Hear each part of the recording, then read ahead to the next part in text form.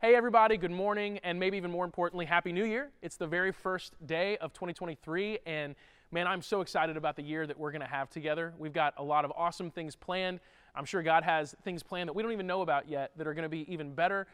But I'm so excited about the year ahead. I really am. And so today we're online only. Next week we'll be back all together. It's going to be a great Sunday. We're going to have food trucks in the parking lot afterwards, and so you're free to stick around, grab some food. We'll also have free food options for kids, so if you have kids with you, we'll take care of that. It's just going to be a great day and an amazing start to our year together. So be here next Sunday, and next Sunday we are also debuting our valet parking option. So that's for if the parking lot gets full, which may not happen, but it also very well may happen because it has been lately. If the parking lot gets full, no worries. You're not going to have to worry about finding a spot. You'll be able just to pull up and we'll be able to accommodate you. We've got a great team taking care of that. We're just really doing everything we can to continue growing and serving people in our community, but also staying a one-service church for as long as humanly possible because we love being all together. I'm going to pray real quick. We're going to jump into our message today, and I'm just so excited about it. So let's pray together. Father, thank you so much for this opportunity for us to connect together. Even though it's online only this morning, Lord, we know that your presence is with us always, and I just pray that you be with every single person right now. God, everyone who's doing really well, also everyone who's struggling at the start of this year, I pray that you speak to us. I pray that you encourage us, and I pray, Lord, that you just keep us focused on you because you can do anything, and when we're focused on you, we're in the right place. And I pray that really happens in a big way today. It's in your name we pray, Jesus. Amen. Okay, so I want to talk about something really simple to get our year started. Something really, really simple. And I was thinking about this experience that my wife Megan used to create for the students that she taught when she taught elementary school. And I think it's the perfect lesson for us to take into the start of a new year. So it's kind of funny that I married a teacher. I was a class clown. I was the kid who was always in trouble whenever I was in school because I disrupted the class constantly. I know to many of you that's a shock. I talked a lot, and so I remember my first grade teacher, Miss Gershevsky. Shout out to Miss Gershevsky if wherever you are.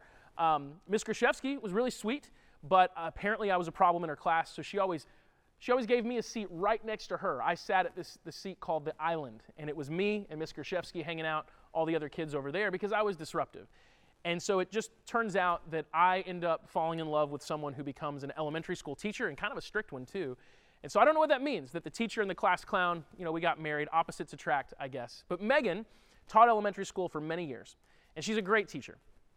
She always had this thing that she would do with her students early in the year to teach them a really valuable lesson. And what it was this test.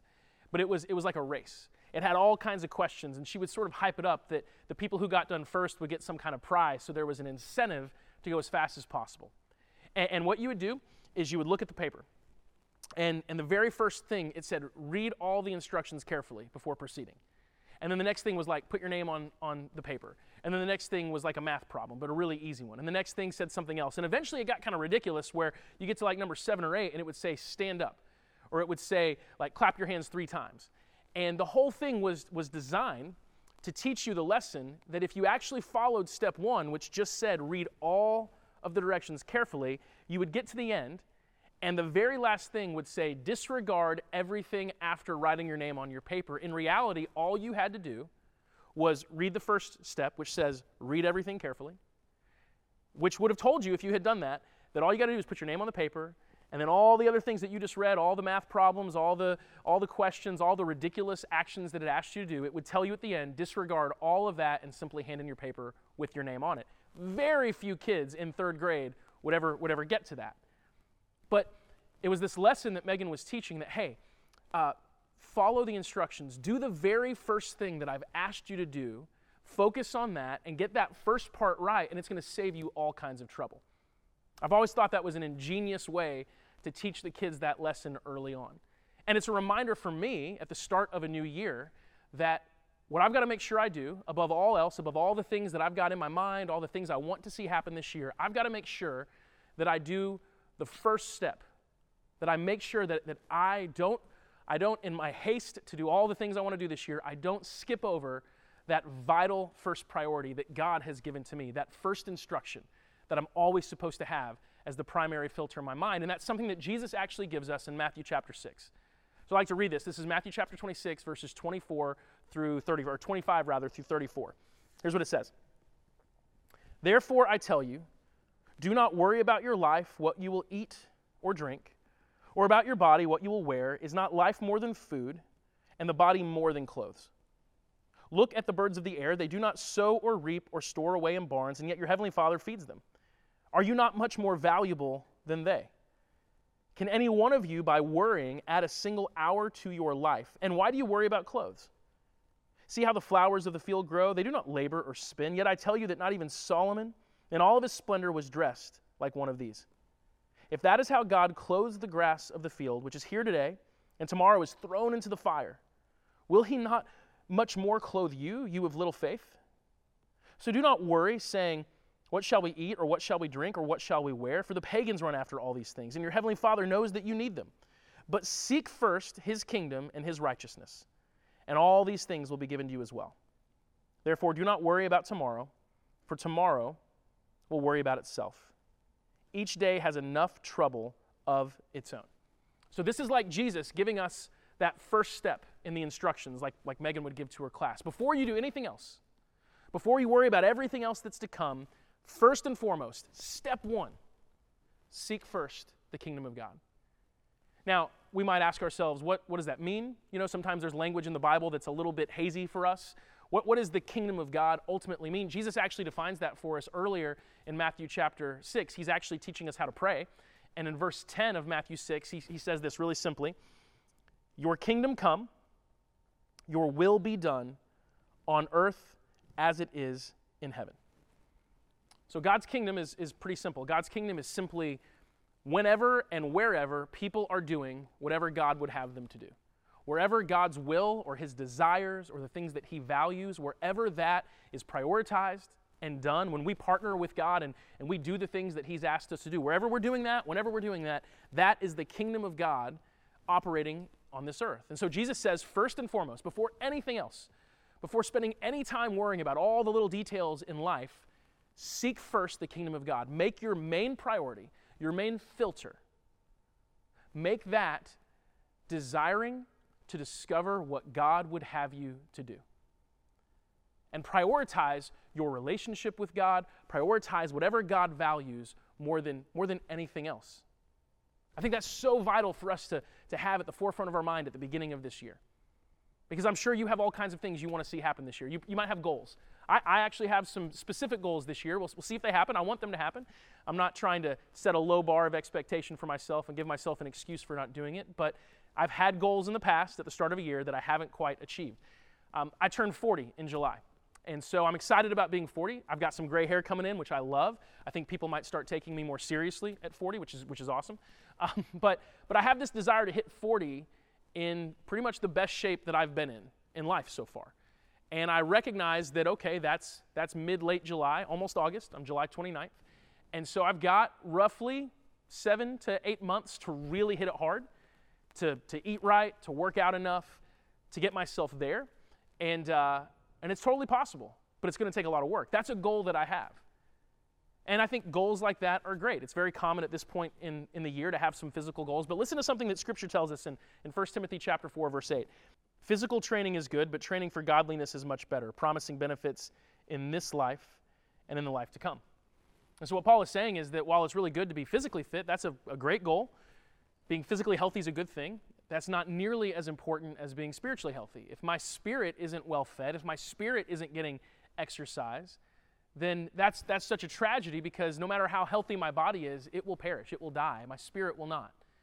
And so the primary thing, the biggest priority is the spiritual, not just the physical. This is like Jesus saying, seek first the kingdom of God. Make your first priority your relationship with God, all the things that God is doing within your spirit. That should be what we focus on first and foremost. And it doesn't matter what our goals are. They might be financial, right? They might be career-oriented. All of that is well and good, but first and foremost, we should focus on what God would have us to do.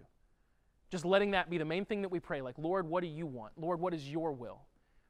What do you want out of my day? I want my life to be lived in response to you. I want your will to be done in my life just as it is in heaven, to seek first the kingdom of God. It might be relationships.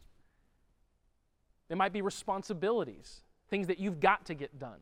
I love the story in Scripture about the two sisters, Mary and Martha. If you're not familiar, they were friends of Jesus. And there's this famous story where Jesus comes over and Martha is like going crazy trying to take care of all the details, right? She's trying to cook the meal. She's trying to make sure everything's set up because Jesus is here and she loves Jesus and she wants him to be honored and to be well served and for everything to be done right. She is consumed by her responsibilities, but Mary, her sister, instead of helping out with all of that, is just hanging out with Jesus.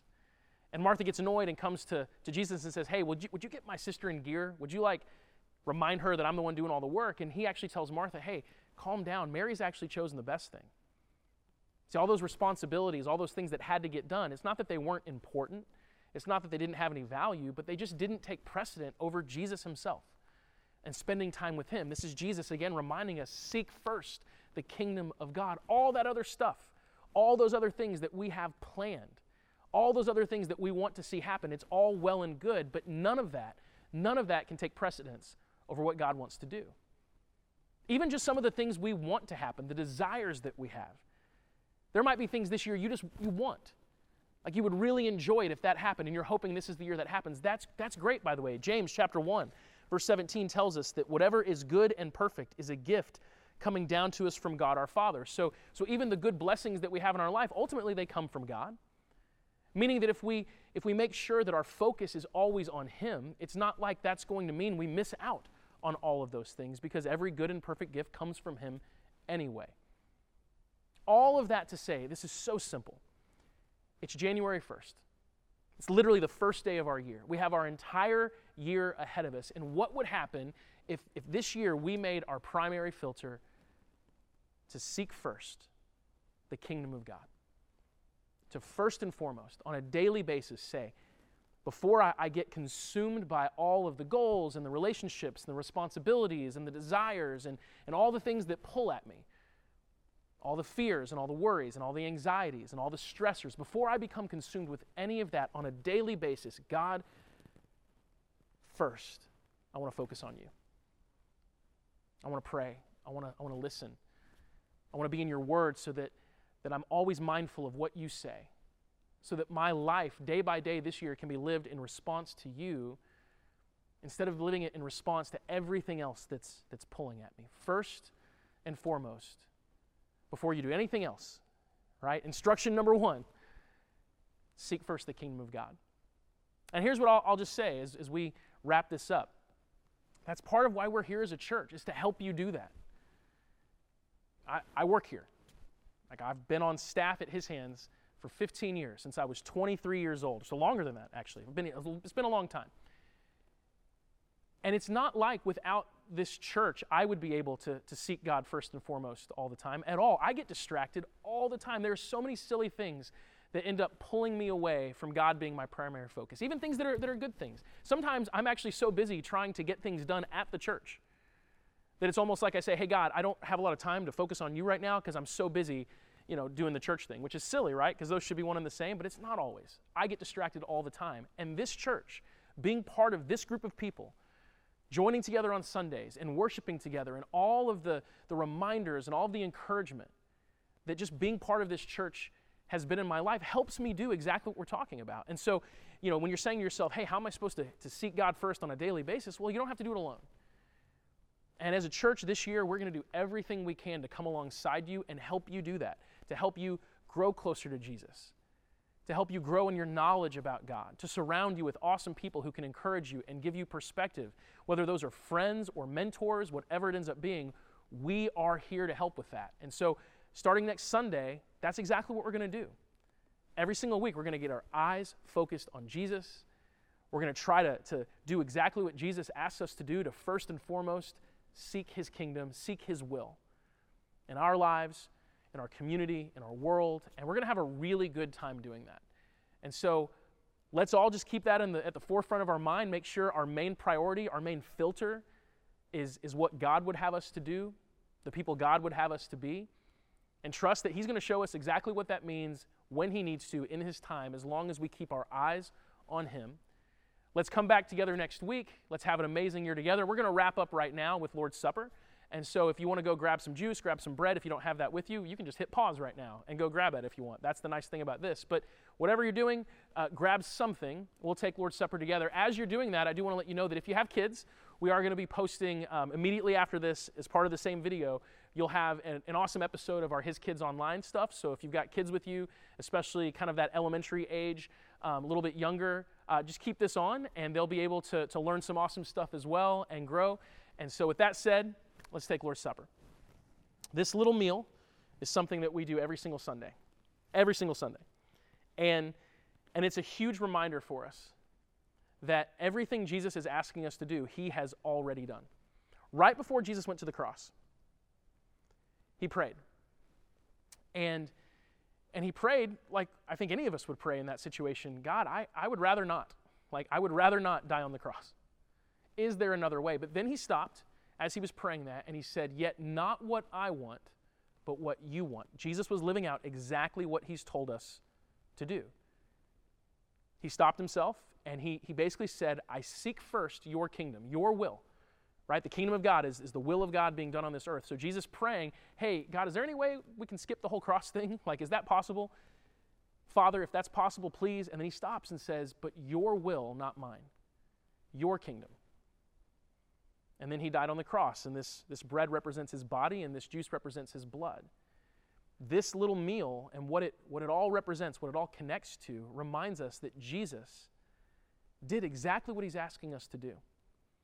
And that's a really good thing, because he put God's will first and lived in response to that. All of us have access to God. All of us have the ability to have a relationship with God, and none of that would have happened if he hadn't followed through with that. So what an amazing example that we get to follow. And so let's pray over the bread and the juice and take that together. Father, thank you for this bread and for what it represents. Your body broken on the cross as you lived in obedience to the will of your Father. Thank you for this juice, for the blood that it represents, that you poured out your life for us. You opened up a way for us to know you, to have a relationship with you, and we are forever grateful. We love you so much, and it's in your name, Jesus, we pray. Amen. Let's take the bread and the juice.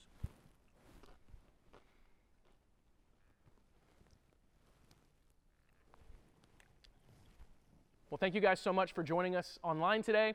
I hope you have an amazing, amazing start to your year. I hope your Christmas holiday was great. But no matter what, no matter where you're at, we are so excited about coming together next Sunday. Be here, 10 o'clock. It's going to be great. It's going to be such an enjoyable experience. Food trucks afterwards. Stick around as long as you want. Love you all. If you got kids, keep them here. Keep them engaged for our awesome Kids Online service. We're going to have a great day. See you guys soon.